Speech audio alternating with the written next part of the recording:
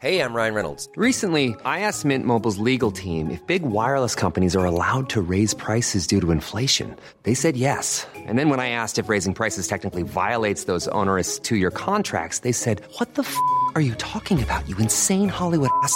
So to recap, we're cutting the price of Mint Unlimited from $30 a month to just $15 a month. Give it a try at mintmobile.com/switch. $45 up front for 3 months plus taxes and fees. Promo rate for new customers for limited time. Unlimited more than 40 gigabytes per month. Slows full terms at mintmobile.com. Planning for your next trip? Elevate your travel style with Quince. Quince has all the jet-setting essentials you'll want for your next getaway, like European linen, premium luggage options, buttery soft Italian leather bags, and so much more. And it's all priced at 50 to 80% less than similar brands. Plus, Quince only works with factories that use safe and ethical manufacturing practices. Pack your bags with high-quality essentials you'll be wearing for vacations to come with Quince. Go to quince.com/trip for free shipping and 365-day returns.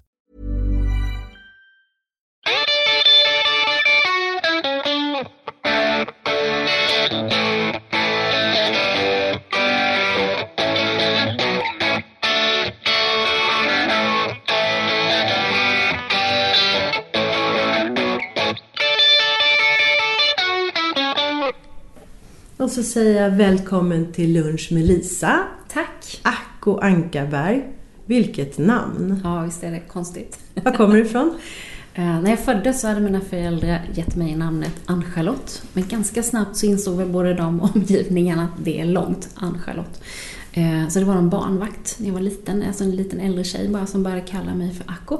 Och snart gjorde mina föräldrar det med. Så under hela min uppväxt har jag alltid hetat Acko. Och sen har det ändå stått i passet Ann-Charlotte. Förutom farmor då. Hon var den enda som sa Ann-Charlotte ända tills hon dog 95 år gammal. Så du har aldrig liksom tänkt på att byta till Acko i Jag har lagt pass? till det i folkbokföringen. Du har gjort det? Och då var de så snälla så de satte det på plats 2. Så heter Ann-Charlotte Acko. Så. Men du vet, i passet så heter jag då Ann-Charlotte Ankarberg Johansson. Jag la till Johansson när jag gifte mig. Vilket innebär att det är 32 nedslag. Så när jag skulle få nytt körkort så ringde de och sa: vill du ha dubbelt körkort? Eller hur tänker du? Så vi bestämde hur de fick förkorta mitt namn. Vet du, jag tänker bara på...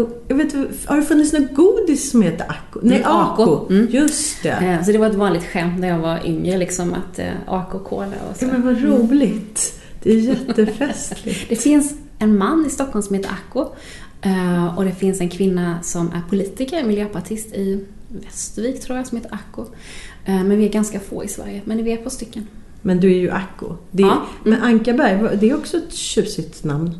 Ja, släkten kom från Frankrike på 1600-talet som arbetskraftsinvandring. 2 släkter som heter Ankarberg.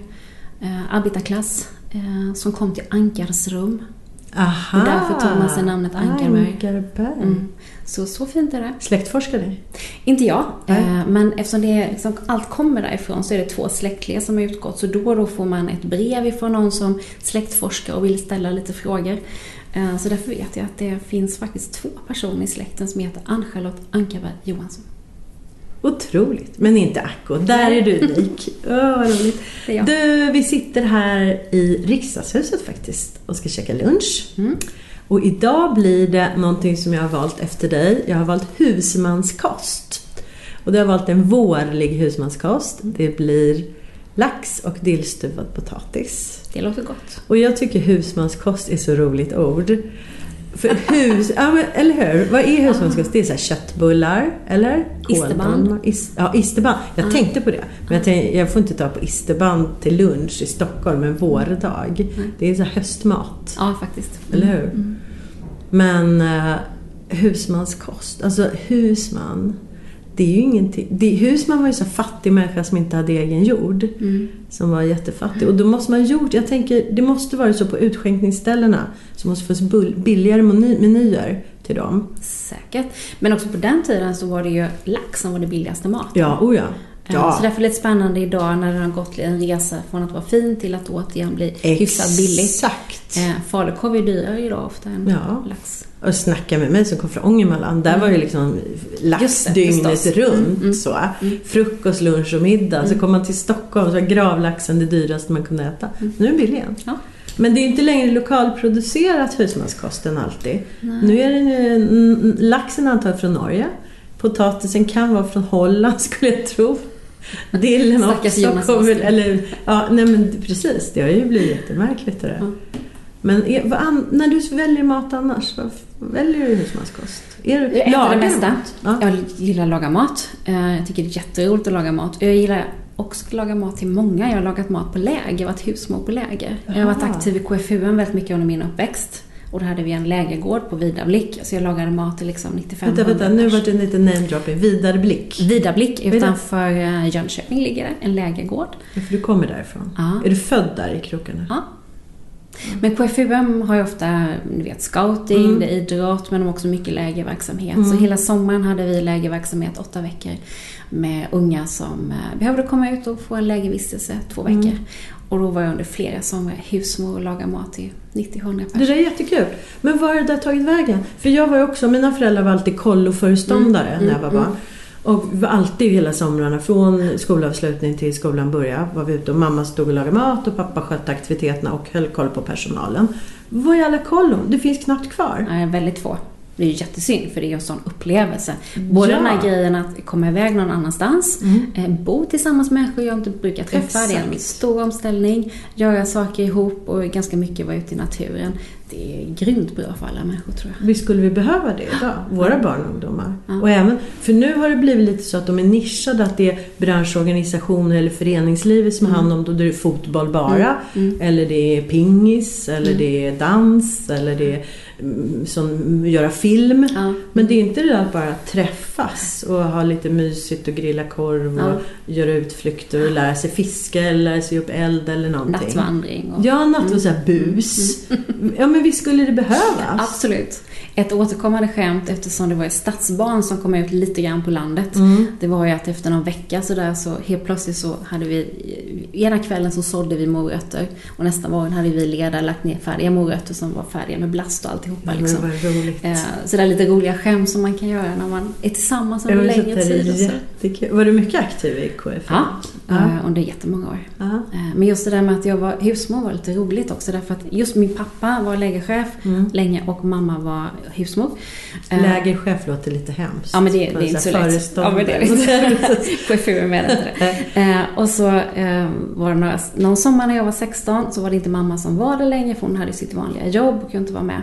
Och det var en annan kvinna som var anställd som husmor. Och det gick 1,5 vecka så blev hon så arg på alltihop. Jag kommer inte riktigt ihåg varför. Men jag kommer också väl att hon slängde den här stora kastrullen med mat på golvet och så gick hon därifrån och bara lämnade. Och liksom när alla hade lugnat ner sig för det här, så liksom vände sig pappa mot mig och säger att ja, Akko, du kan väl laga mat? Ja. Och så gjorde jag det från och med den dagen. Och jag kommer ihåg att första samtalet hem till mamma, hur gör man om man gör sås liksom till 100 pers? Ja, vi började med receptet för 4 personer och sen så dubblerade vi och tänkte till lite och sen så fixade vi det där. Och jag är egentligen uppvuxen så att klart alla kan hjälpa till. Ja. Det kan bli fel, men kliv in och gör vad du kan. Så det är min uppväxt. Ja, men och det är ju jättebra. Ja, och det är ett jättebra sätt att börja liksom arbetslivet. Jag tror det också. Sen hade jag ju ingen utbildning och när miljö- och hälsoskyddsnämnden kom på besök blev det lite nervöst. Men vi klarade det också. Ja, jag också var min första jobb, tror jag. Det var att stå i grovköket, grovdisken på Fiskeboda som var barnkoloni. Då var jag kanske 12-13 år. Ja. Och fick stå och hjälpa till med tallriken och spola av dem och ta in och ut och lära sig handskar, olika trasor för olika saker, apropå miljö och hälsa. Ja, men det där är bra. Mycket av det där sitter ju i hur man ska hantera ett hem och hushåll och kök och sånt där. Men du kan ju också städa. Hur många sidor har en disktrasa? Ja, det är precis. Varför? Det där hur många sidor har den? Ja, du kan vika den hur många gånger som helst. Exakt. När du använder och städar. Ja. Det lärde jag mig när jag varit kommunalråd länge i Jönköping i 12 år. Så var jag ute minst en dag i månaden. Då följde de i verksamheten från 7 till 4 eller vad de hade för arbetstid. Och just när jag var hos städpersonal då, så lärde jag mig hur många sidor en disktrasa har. För du kan vika den ju. Och det hade jag inte en aning om innan. Jag trodde han hade 2. Då lärde jag mig att den 8. Men alltså, man kan vika den sådär och till slut blir den bara som ett frimärke. Men det går att putsa någonting med. Det är jättebra. Men jag har olika färger på trasor. Absolut. Du har också det? Ja. Det får man inte slarva med. Nej, man kan ju inte blanda en badrumstrasor. De är röda. De är röda, exakt. Farliga saker är rött, eller hur? Men så säger ju de här forskarna att det finns renare i badrummen ibland än vad det är i köken. Jag vet det. Det lärde mig personalen där också. För mig handlar det också om att det ska vara enkelt. Om jag städar, då känner jag att har jag det okej runt omkring, men då behöver jag inte städa så mycket. Förstår du vad jag menar? Ja. Om jag håller lite koll hela tiden, så blir det mindre städning när det väl behöver städas. Så är det ju. Ja, för en del tycker jag ägnar så otroligt mycket tid att städa. Jag förstår inte, hur mycket kan ni städa? Det är ju bara att hålla lite koll hela tiden. Fast det är lite gott också när man någon gång storstädar. Ja. Den här känslan av att allt samtidigt är bra. Så det gillar jag också. Men en parentes bara. När jag läser i tidningar att det kommer in så mycket vägglöss och sånt där, då blir jag jättebekymrad. För då tänker jag, det måste ju, dels förstås med våra resvanor och sånt där, men också att vi tillbringar jättemycket tid i våra sängar. Ungdomarna ligger nästan dygnet runt och barn, och de ligger i stora högar i säng. Sånt där var ju inte förr. Sängen var ju någonting man sov i när jag växte upp. Man kanske satt på golvet eller i fåtöljer så här, men nu bor de ju liksom i sängarna. Jaha, är det så? Jag tycker det, nej, jag vet inte. Jag vill inte ha in sånt där. Det är lite, vi pratar om husmansmat och nu kommer då husmorstips. Ja. Hens var det könsbundet. Ja.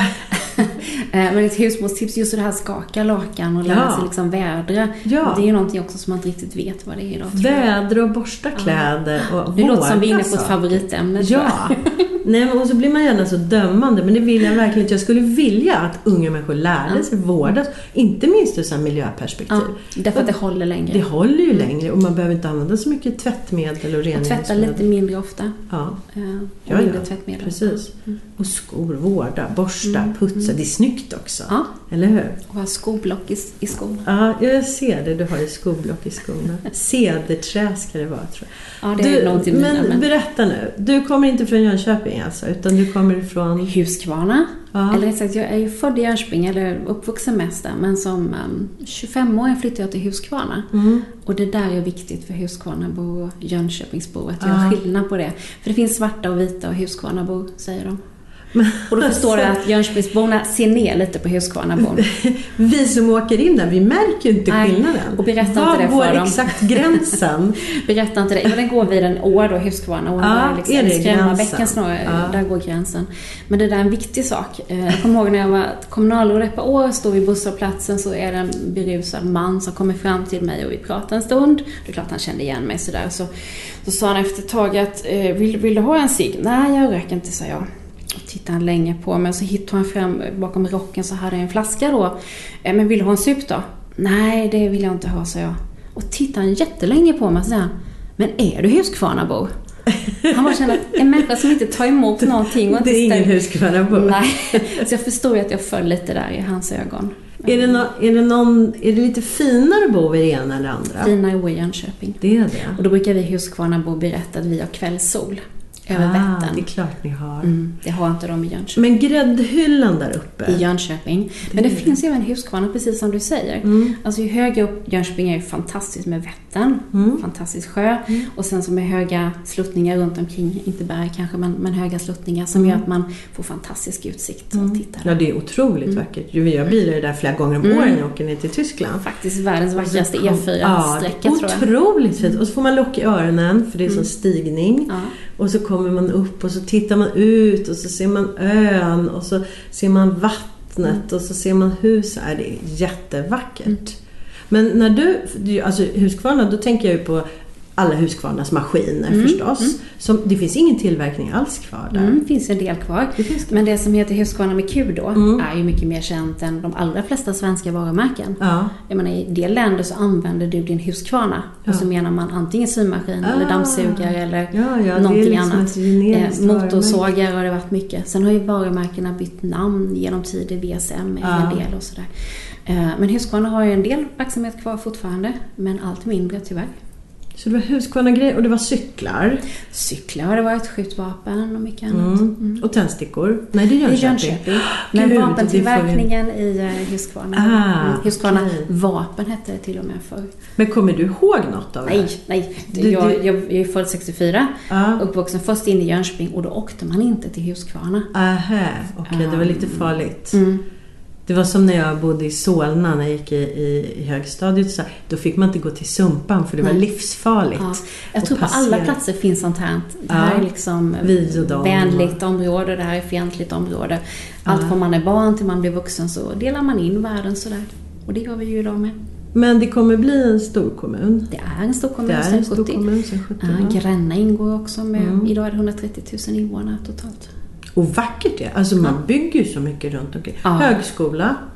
Det har hänt mycket. Högskolan var viktig för Jönköping därför att i och med högskolan så blir det med större blandning människor. Vi har ganska få med akademisk bakgrund i hela Jönköpings län. I bästa fall har man gymnasiebakgrund och sen sätter man igång och jobba. Alla går direkt ut i arbete i Jönköpings län. Det har ju varit traditionen. Och väl inte så där vanligt att man går vidare och läser högskola och universitet. Så när väl högskolan kom till Jönköping så var det ett stort skifte därför att företagen själva sa, till och med i Gnosjöbygden. Ja, men våra döttrar och söner, de behöver ju en utbildning. Det räcker inte med att de ska ta över företaget. De behöver också en utbildning till. Och det var ett stort skifte i länet. Så när väl det kom så var det både att studenter kom dit, fyllde staden med studenter som de är. Och alla som arbetar på högskolan. Så de har ju 700 fadderföretag högskolan haft hela tiden. Många i närområdet. Men alltså, så det har verkligen förändrat Jönköping. Ja, visst har det. Och också när man tittar på stadsbilden, det är helt andra människor som rör sig. Jag minns ju när man var barn och åkte. Jag har mina släktingar på andra sidan Vättern. Falköping och Mullsjö och sådär. Och Mullsjö, det är nästan som en förort förresten. Det kan man väl säga. Skulle det vara i Stockholm skulle det vara en förort. Eller hur? Hur som helst.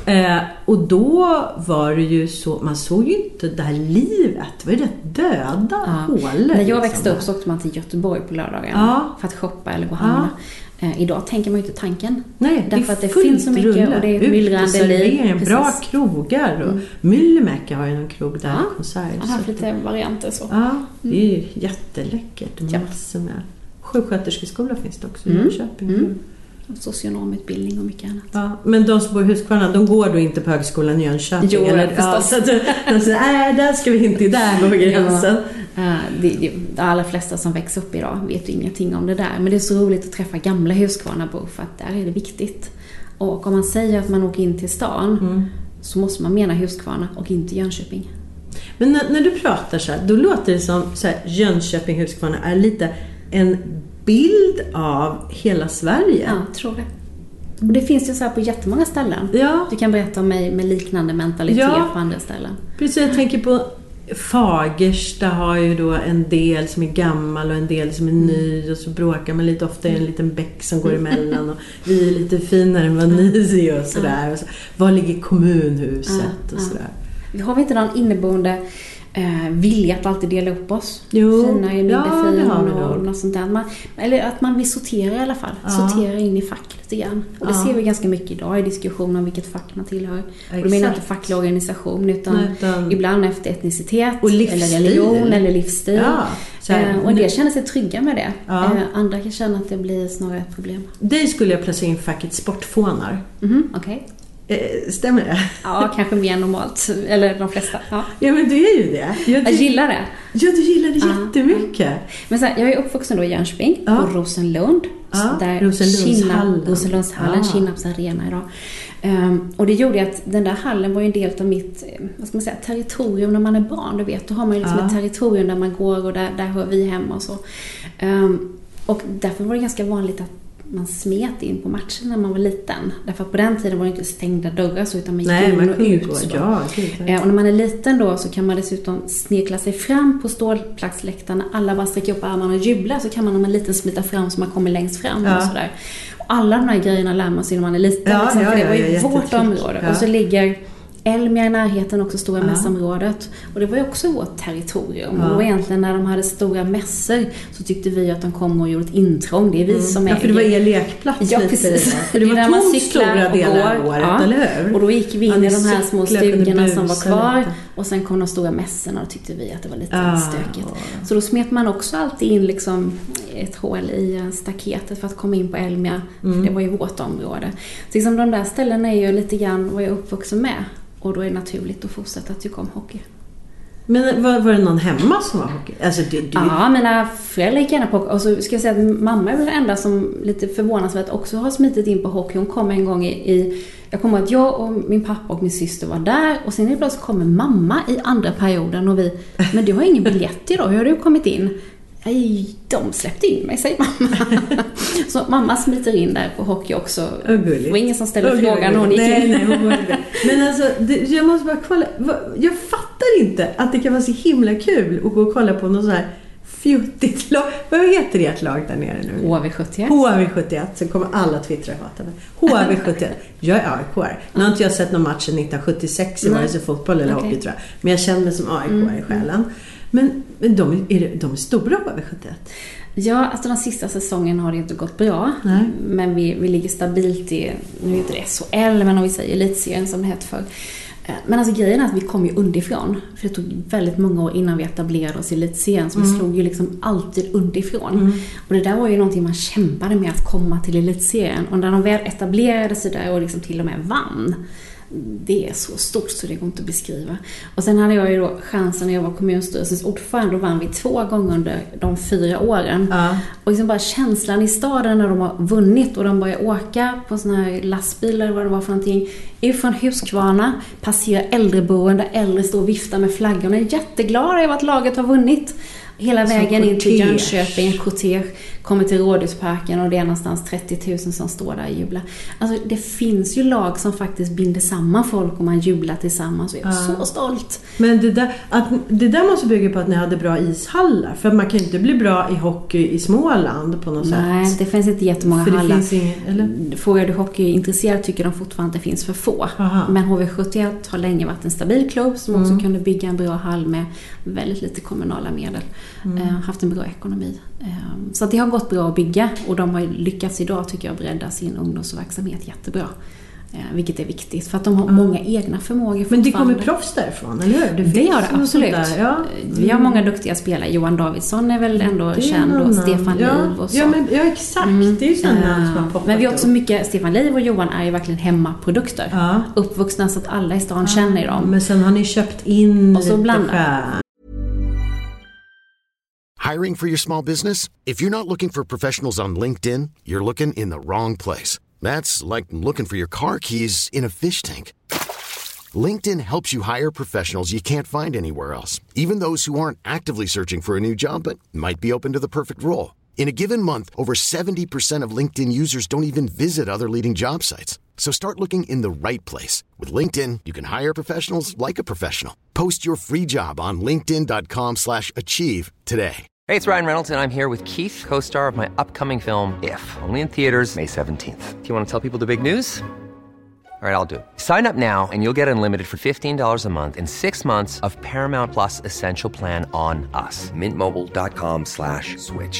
Upfront payment of $45 equivalent to $15 per month. Unlimited over 40 gigabytes per month. Face lower speeds. Videos at 480p. Active Mint customers by 531.24 get 6 months of Paramount Plus Essential Plan. Auto renews after 6 months. Offer ends May 31st, 2024. Separate Paramount Plus registration required. Terms and conditions apply if rated PG. Hold up. What was that? Boring. No flavor. That was as bad as those leftovers you ate all week. Keke Palmer here, and it's time to say hello to something fresh and guilt-free. Hello Fresh. Jazz up dinner with pecan-crusted chicken or garlic butter shrimp scampi. Now that's music to my mouth. Hello Fresh. Let's get this dinner party started. Discover all the delicious possibilities at hellofresh.com. Men vi är stolta över att vi klarar blandningen. Inte bara inköpt och inte bara hemmaprodukter. Ungar som har bakgrund från andra länder, börjar de lira hockey också? Nej, det är ganska segregerat. Fotboll är väl den idrott som jag tycker öppnas för alla människor. Där ser man en härlig blandning. Och att man ganska mycket lättare kan komma in. Så hockey, en ganska dyr sport, kräver både mycket pengar, blir prylar och mycket engagemang från föräldrar, skjutsar, köra. Så det är en ganska krävande sport. Det där borde man göra någonting åt. Göra något så här. Men lånegrejer, det börjar väl komma lite nu. Det har funnits ganska länge, och de utvecklar allt mer nu när man kan använda Facebook för att hjälpas åt och hitta saker. Vet du vad, Jönköping Huskvarna är jättebra på också? Fäktning. Min son fäktade i många år. Vi var alltid nere på stora tävlingar i Jönköping. Ja, men i hallen där faktiskt. Så bodde man på något Scandic Hotel där. Scandic Hotel, det var liksom klassiskt. Och vet du, det var ju bassänger precis jämte. Och SO Hotel hette det innan det blev Scandic. Det brann 1974. Gjorde det? Och då var jag där när det hände. Och det är ändå de få gånger jag tror att jag varit med precis när det hände någonting som är sådär hemskt. Min kompis mamma jobbade i köket på hotellet. Och det var där branden började. Och vi satt och åt. Min kompis och jag, Kristina heter hon, vi hade fått chans att komma dit. Och fått köpa pommes frites med ketchup. Och där satt vi och intog detta lyxiga. Då branden började just i fritösen där inne. Och sen blev det en sån jättebrand så hela hotellet eldhärjades ju. Så det är ombyggt sådär? Gjordes om efter det. Men det där var en jättestor händelse när det hände. Och då kom jag ihåg för att vi var där och vi kom ju ut utan problem. Men hur mamma kom springande för att leta upp oss. För det blir så snabbt ryktena om att det brinner på hotell. Men blev du rädd för bränder efter? Nej, jag är lite rädd för bränder. Nej, jag gjorde inte det. Men däremot just det där att hur stort omvälvande är det när någonting händer. Och hur de som varit med om det bär med sig som sagt väldigt länge det man har varit med om.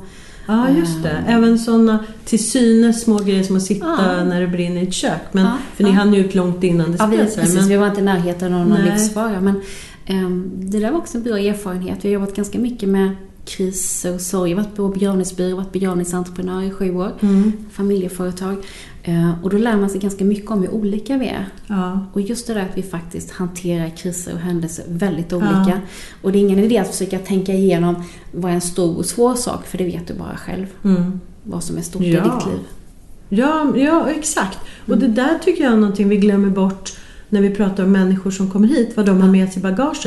Då vill vi gärna dra dem över samma kam och tro att de har samma typer av erfarenheter eller känslor, förhållningssätt till det de har varit med om. Det kanske de inte alls. Vissa kanske, men det där skakar de av som en annan kan sitta i många, många år. Men det är det igen att vi vill gärna sätta in folk i en grupp. Som jag sagt om Huskvarnabor, då säger man i Jönköping, det vet man hur Huskvarnabor är. Och så skrattar man lite förnöjt så. Men om jag byter ut det där ordet och säger att det vet man hur flyktingar är. Det vet man hur judar är. Helt plötsligt får den helt annan klang och mycket värre. Men det visar också hur lätt man har att gå från det där lite lättsamma roliga till att faktiskt bli någonting som är diskriminerande. När man gör alla människor till en grupp och förväntar sig att de ska vara lika. Och också i ett samhälle som vårt där vi tenderar till att vilja hjälpa människor i grupp istället för att hjälpa dem på individnivå sådär. Då blir det att vi kommer med lösningar för hela grupper som kanske inte alltid är så bra, tycker jag i alla fall. För det känns att men det där måste vi titta lite mer på individerna och sådär. Och just det att vi också talar om vad som är svårt i andras liv. Det är ganska onödigt. Nej, vad det är jobbigt. Alltså, det är så dumt att bestämma det. Det är bara jag själv som vet. Och då måste man hitta forum för att kunna verbalisera och tala om vad som är svårt för mig eller dig. Och då är det bara att lyssna. Vi lyssnar ju för dåligt. Jag såg att du noterade det idag på Twitter. Men just det där att ibland när man ställer den här frågan, hur är det idag? Så hinner man ju inte vänta. Eller förväntas inte att någon skulle säga, det är skitjobbigt idag. Men det är ganska gott när man tar sig tid och också vänta ut. Och ibland när människor känner att då kan jag faktiskt säga något mer. Och det är inte så dumt det där när man sitter vid fikarasten på jobbet att säga att nu är det skitjobbigt, nu är jag lite låg eller nu är det si eller så. Då hajar man ju också bättre varför personen kanske är på ett visst sätt just nu. Förstår det bättre och så vet jag om det. Och att liksom våga lyssna in och kanske inte ha så mycket råd och ge. Nej, men jag tror vi är rädda. Det räcker bara lyssna. Ja, men jag tror vi är rädda. För vi är så rädda att någon ska berätta något otäckt. Så här, nej, men min man har cancer. Och gud, hur ska man hantera det då? Eller, mina barn går det dåligt för skolan. Sånt där vill vi ju inte veta. Utan vi glättar över det hela lite. Hejsan hoppsan och hur är läget? Och så går man vidare. Jag tror vi är jätterädda för att behöva engagera oss i någon annan. Tyvärr tror jag det. Och kanske att vi tror att vi måste presentera en massa lösningar. Ja, just det. Det behöver man ju inte alls. Nej, det räcker väldigt långt med att faktiskt bara lyssna. Och kanske själv konstatera att det där låter jättejobbigt. Ja, det måste ju du märka som entreprenör. Precis. Framförallt att man är så olika. Och det där, det gillar jag nog mest med jobbet. Det där första mötet med kunder. Vad är det de vill ha hjälp med? Vad är det ni vill ha hjälp utav mig med och vår firma? Att lyssna in, vad är det ni vill ha, på vilket sätt. Och där gäller det att faktiskt vara väldigt anpassningsbar. Det är inte så att man har ett koncept som de köper, utan vi erbjuder de tjänster som ni vill ha. Och det är allt ifrån att någon är jättenoga med att du får inte gå omkring svartklädd. Det orkar vi inte med. Till att någon vill ha utrymme att verkligen sörja sådär ljudligt och påtagligt som man inte alltid gör. Och olika religioner, olika bakgrunder. Det tyckte jag var tjusningen med jobbet. Mötet varje gång. Försöka förstå hur de vill. Och se till att man gör någonting som faktiskt blir bra för dem just då. När du tröttnar på att bli partisekreterare, då vill jag ha begravningsbyrå med dig. Jag har tänkt på det jättemycket. Det finns så mycket att göra i den branschen, tror jag. Just på det du säger. Att lyssna, att kanske inte alltid slänga fram de här pärmen med kisterna. Utan kolla andra saker. Folk lever ju på ett helt annat sätt nu än när den där branschen uppstod på något sätt. Och många tror fortfarande att det är väl så här man ska göra, säger man. Ja, det tror jag. När man ofta ställer öppna frågor då. Hur vill du ha? Hur vill ni ha det? Ja, hur brukar det vara? Och jag kan förstå att man vill veta det för att kunna ta ställning till hur man vill göra på sitt eget sätt. Men lite tråkigt att så många känner sig tvingade nästan att göra som det brukar. Det håller jag med dig om. Jag kommer från släkt och brukar säga vi ägnar oss inte åt begravningar, brukar jag säga. För det gör vi inte. Vi har inte något behov av att kanske samlas i den mening som folk tycker att man borde. Men däremot vill vi ju sörja och minnas och tänka. Fast kanske på ett annat sätt. Och då gäller det att man hittar. Vet du vad förresten? När min farfar dog, då slarvade begravningsbyrån bort hans kropp. Så då, han hamnade i en annan kyrka. Det var ju lite festligt. Vem begravde ni? det där räddades ut. Båda kremerades, så det var lugnt på något sätt. Och båda hade minneslund. Men det var ju lite spännande. Eller hur? Ja, men det där är också bra. Det är alltså inte sådär bara att det är vad som helst man begraver. Det är faktiskt fortfarande den personen och den kroppen. Ibland kan man ju tro att vi nästan har rationaliserat bort de känslan också för den som är död. När man väl är borta så liksom det är inte så viktigt. Men bara det visar ju att det är jätteviktigt och det är jättetrauma om det händer. Det var jättekonstigt att få tackkort. För du vet, vi fick tackkort från människor för de blandade ihop alla adresser och sånt där också. Och det var jättemärkligt. Men där ofta visar det sig att vi har mycket större band till varandra än vad vi tror. Och att det är mycket viktigare för oss än vad vi kanske har föreställt oss. Ja, men jag tror att det är viktigt också att avsluta. Eller hur? För det blir annars så blir det någon bara som låg på sjukhus, eftersom vi ofta dör på sjukhus idag. Och sen vet man inte så mycket mer. Så det är väl bra att avsluta. Att man ses och träffas och alla med några minnen. Fast man kan ha det på olika sätt. Man behöver inte få en kyrkobyggnad eller... Man ska göra det som känns bra för en själv. Men bara man får det avsked man vill ha. Och så man inte ångrar efterhand att man inte gjorde. Gud vad deppigt det blev nu. Nej, det är inte deppigt. Nej, det är bra. Det är bra. Jag tror faktiskt att man blir bättre. Man känner sig bättre som människa om jag fick chans att göra det jag ville vid det tillfället. Än att jag i efterhand kommer på att vi hade velat göra sig eller så. Så jag tycker att man ska veta att du kan göra det du vill. Kom du in i politiken efter begravningsgrejsimorset? Innan? Okej. Och det var via de här föreningslivet och sånt? Jag har alltid varit aktiv i förening och KFU:n var ju det som jag var mest aktiv i just då. Och mycket engagerad i sång och musik, spelade lite popgrupp och sådär. Och det var där de hade sett mig, för nu hade de en ledig plats i partiet som då heter KDS i kulturnämnden som ersättare. Och då hade de ju sett mig, hon håller ju på med musik och så hon ville säkert sitta här och det ville jag. Jag tänkte nu kan jag fixa så att vi får lokaler och grejer. Och så kom jag in i kulturnämnden. Och helt plötsligt så träffade jag människor som brann för bibliotek och teater och allt möjligt. Oj, tänkte jag, det var inte bara min lilla bit. Nej. Så det krockade ett tag. Men där träffade jag fantastiska människor. Alla var väldigt mycket äldre än mig. Jag kommer ihåg mitt första möte fortfarande. Det var på Stadsbiblioteket i Jönköping. Jag var 22, kommer in. Jag är ofta svartklädd, jag vet inte om jag gillar det, men alltså det är ofta svarta, jag hade svarta strumpbyxor, väldigt kort svart kjol, jag kommer ihåg någon svart över. Och så kom jag in där och så mötte jag en samling äldre människor. I mina ögon var de ju äldre än vad de egentligen var. Och de kände som att de bara tittade på mig. Men var det där som kom in nu då? Och jag tänkte först att oj, vilka gamla. Fattar de någonting utav kultur, tänkte jag. För då var de 56 eller ja, typ så. Som jag är idag. Typ. Och sen så när jag väl kom dit och träffade dem så insåg jag att de var ju fantastiska människor. Hade så mycket med att berätta och så mycket bildning med bagaget som jag bara, så roligt att träffa Ann-Marie och folk och allt vad de hette. Så det öppnade ögonen för mig, både för hela kulturen tror jag, men också det här att människor har så mycket att bidra med. Och att gå bakom det där och få lyssna lite mer vad de har att göra. Du är väldigt bra berättare. Jag tänker på det nu. Gud vad du berättar roliga stories. Och så. Men är det... Jag har varit politiker länge. Ja, nej. Det är precis tvärtom. Det är inga politiker som berättar sånt här. Jo, det gör jag när jag håller tal. Därför att man måste få berätta om vad man varit med om. Ja. För ofta säger det någonting om vad jag sen vill göra. Alltså det var det här jag upplevde som fick mig att vilja liksom göra någonting. Och det är faktiskt så på riktigt. Och inte minst de här gångerna jag varit ute i verksamhet. För att följa med ett vårdbiträde en hel dag eller så. Det är alltid någonting jag kommer med efteråt som jag känner att det här vill jag ändra på. Eller så där får det inte vara. Eller liksom någon liten händelse.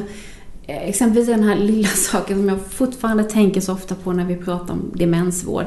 Det var en demensavdelning, svårt sjuka äldre människor. Och så var det här undersköterskan eller vårdbiträdet som när hon kom in på morgonen till den här kvinnan, så gör hon inte som någon annan hade gjort som har varit med innan. Gick först, hämtade kläderna och sen gick hon fram och sa nu ska du klä på dig. Utan hon gick fram och frågade vad vill du ha på dig? Ja, gud. Och jag kommer ihåg bara den här lilla... vill man anställd överallt. Den här lilla repliken fortfarande liksom... Vad rätt. Jag bara stod där och lyssnade på henne och jag tänkte sen, det vet du väl att hon kommer inte kunna säga det, och jag sa efteråt sen, brukar hon välja olika kläder? Nej, sa hon och skrattade. Hon brukar vilja samma på sig. Men jag tänker att är hon pigg ändå så kanske hon säger något, och därför frågar jag alltid. Liksom bara den känslan, människovärdet. Ja, det och när jag är ute i kommunerna, jag jobbar ju ofta i kommunerna, mina uppdragsgivare och så. Och då hör jag, eller framförallt ser jag på alla dessa powerpoints, då det står sånt här. Det står att man ska sätta brukaren i fokus och vi har allting handlar om brukaren ska få välja och tänka och uttryckas. Men det händer ju aldrig. Och så berättar du det här och då blir man ju bara, någonstans där finns något litet att ta hand om. Och det behöver man prata om. Och när jag sen träffar personal så brukar jag berätta såna här små saker som jag blir glad över, som jag tänker att det är ett tecken på att man ser människan. Eller som det där var ett annat äldreboende, kvinnan som var vårdbiträde gick in, tände inte lampan i taket utan gick fram och tände lilla nattduksbordslampan och så sa de god morgon Gustav, hur är det idag? Och jag menar, för mig var det en jätteskillnad, för jag var inne på ett annat äldreboende när man tände den stora lampan i taket. Man vet själv hur det här låter ju pluttigt, men för mig var det sådana här tecken som jag tänker mycket på. Alltså det där är skillnad i bra vård och exakt. Det är liksom... Och när du och jag ska in på ett äldreboende, då vill vi ha snabbt bredband. Absolut. För vi vill Twitter eller någonting. Det vill de redan. Men de har velat ganska länge. Ja, de vill ju det. För någonstans redan 2000 började de ställa frågor om bredband. Ja, det kommer ju. Och det det är ju brukarperspektiv. Men det ska jag säga att det var i Halmstad. Jag var på ett café, jag tror det var 2005, alltså hyfsat länge sedan. Ja, det är evighet i digitala världen. Eller kan det vara 2007 då? Ja, det är längst i alla fall. För det var Facebook som var iblandat, 2007. Ja. Jag sitter på det här kontoriet, fortfarande är Facebook ganska nytt för mig. Jag finns på Facebook. Och så överhör jag liksom en grupp äldre som kommer, och flera av dem kommer med rullatorer och de har uppenbarligen en onsdagsträff som de brukar ha. Och så säger en kvinna efter ett tag, vad är Sture då? Nej, men han är i Köpenhamn, det såg du väl på Facebook, säger hon. Och jag bara känner min haka ramla ner. Facebook, gamla rullatorer, det här funkar inte i mitt huvud. Nej. Jag bara insåg mycket fördomar jag hade om äldre. Men just det där, det var så självklart för dem. Så det var ingen stor sak, det såg du på Facebook. Han var på i Köpenhamn igår. Visst, men precis. Och tänk vilka föreställningar jag hade om äldre. Nej, det där måste jag ändå. De var ju långt före mig. Ja, nej men gud, de har ju bra liv. Men som du säger, det behövs så mycket personal för att de ska orka med och göra det där lilla extra, tända lampan eller att vrida pelargon ett halvt varv i fönstret för att det ska få med så. De små sakerna som kanske betyder mer än att man får exakt kokt potatis en viss tid på dagen. För det där kan ju vara väldigt bra. Och vi fokuserar mest på matens... Jättemycket om den är 60 grader varm eller inte och sådär. Och det, precis. Och maten kan vara jätteviktig, men för vissa... Jag kommer kunna klara mig på näringsdryck. Ge mig bara någon sån här platta med näringsdryck och lite sugrör. Bara jag får andra grejer. Och det kommer jag ihåg med farmor. Hon bodde hemma alldeles för länge, tyckte jag. Tyckte inte hon. Och sen hade hon hemtjänst de sista åren. Och helt plötsligt när jag kom hem till en skafferi så finns det ostbågar. Ja. Och jag sa, men farmor, ostbågar, varför har hemtjänsten köpt hem det här? Hon svarar nästan inte sådär. Så att nästa gång när jag var där och hemtjänsten är där så ostbågar. Hur kom sig detta? Ja, vet, hon har frågat efter det och jag ser att hon äter ju upp dem. Och jag hinner tänka, ostbågar ska du inte äta, farmor, det är inte nyttigt. Och sen inser jag, hon är nyttig. Hon kan väl få äta hur mycket ostbågar hon vill. Resten av livet kan hon få äta ostbågar. Men den här personalen hade ju fångat någonting helt plötsligt som gjorde att hon fick upp aptiten. Ja, hon gillade inte att äta.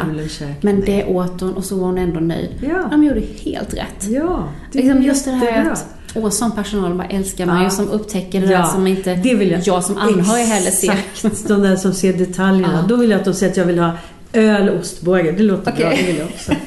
Men du, vägen... Ja, just det. Precis. Men du på Facebook, du på Twitter? Nej, Facebook har jag lämnat. Det har jag lämnat. Det är så många som har lämnat det. Ja, för det blir privat och grejigt och jobbigt. Jag valde att ha en sån här offentlig liksom, fanpage eftersom jag var politiker. Men man får massa skit också där. Folk som men du, problem. Instagram finns jag på. För du och Twitter. Med bild, du gillar bilder. Du tar mycket bilder. Ja, och så är jag med på Snapchat nu också. Till personalens stora förnöjelse. De bara skrattar gott hos mig. För jag fattar inte riktigt hur jag ska göra. Nej. Men jag håller på att lära mig. Jag är inte där. För jag tänker att där ska unga få ha någonting för sig själva. Men det blev en kontakt med syskonbarnen som finns lite här och där. De tyckte det var jätteroligt. Men jag har insett att sen jag klev ut där, och de första veckorna var de där också, men nu har de försvunnit. Så nu har jag nog stört ut dem, tror jag. Eller så, de hittar en annat forum. Ja, men jag tänkte att vad bra, nu kan vi hålla kontakt lite grann. En som bor i Umeå och lite här, liksom höra vad du gör. Så då kan man vakna upp, det är en systerson som går på jägmästarutbildning. Och helt plötsligt en morgon så vaknar man upp och det är en bild på ett vildsvin de har liksom skjutit på morgonen. En lördagmorgon får man se ett vildsvin. Till frukost. Men det var ju roligt att ta del av hans liv. Så jag tyckte det var ganska spännande att få följa dem. Men... Är det några andra som är aktiva i politiken i släkten? Så här, när jag växte upp så var min pappa aktiv, då var inte jag. Eller min syster, men alltid haft livliga samtal vid middagen på kvällen hemma. Vi har alltid diskuterat, och det kan låta väldigt högljutt, vilket gör att andra människor kan tycka att det är lite jobbigt med vår familj, för det är livliga, högljudda diskussioner. Och det låter som ni är osams, eller? Ja, och framförallt att vi drar isär åsikterna väldigt långt. Längre än vad vi egentligen kanske är så. Så att pappa var aktiv i politiken, och så småningom min syster blev aktiv i KDU, ungdomsförbund, var till och med vice förbundsordförande. Jag var aktiv på hemmaplan i kommunpolitiken, och det var ett val när vi alla tre toppade var sin lista. Min syster ungdomslistan, jag en kommunlista, och pappa han stod på en riksdagslista, gjorde han då någon bit ner. Var då ni tänkte döpa om parti till Anka? Nej, och det var då vi hade alla tre varit ner hos farmor och farfar. Vi bodde i ett hus med farmor och farfar på första våningen och vi på andra våningen. Så hade vi var och en gått ner till farmor och farfar och sagt, de här listorna kan du använda när du ska rösta. Och efter ett tag så kommer farmor och säger, nu har ni alla tre varit ner och lämnat era listor, men vi bestämmer själva. Och vi röstar på precis. Så vi har varit aktiva samtidigt, men nu är det bara jag.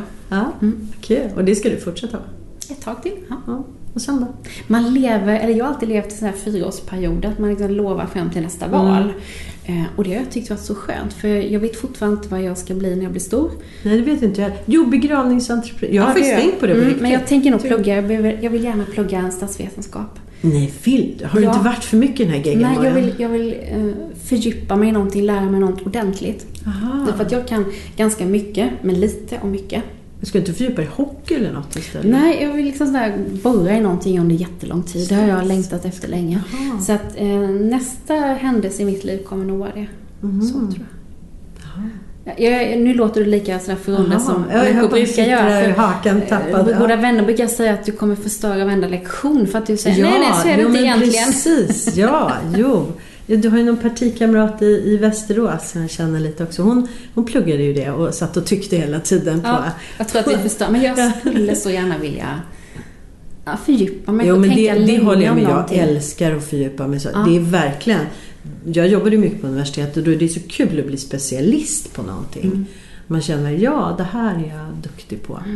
Och det förstår jag. För här i politiken blir ju allting lite på ytan. Det blir lite osthyvel och man kommer aldrig ner på djupet. Och också förstå liksom teorierna bakom. Precis.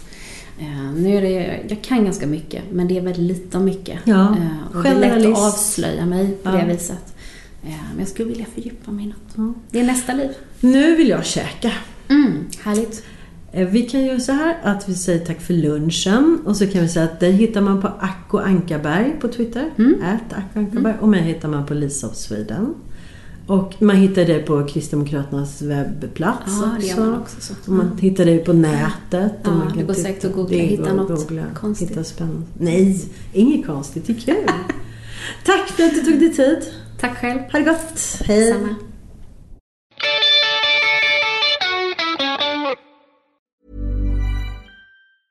Ever catch yourself eating the same flavorless dinner 3 days in a row? Dreaming of something better? Well, HelloFresh is your guilt-free dream come true, baby. It's me, Keke Palmer. Let's wake up those taste buds with hot, juicy pecan-crusted chicken or garlic butter shrimp scampi. Hello Fresh. Stop dreaming of all the delicious possibilities and dig in at HelloFresh.com. Let's get this dinner party started. Even when we're on a budget, we still deserve nice things. Quince is a place to scoop up stunning high-end goods for 50 to 80% less than similar brands. They have buttery soft cashmere sweaters starting at $50, luxurious Italian leather bags, and so much more. Plus, Quince only works with factories that use safe, ethical, and responsible manufacturing. Get the high-end goods you'll love without the high price tag with Quince. Go to quince.com/style for free shipping and 365-day returns.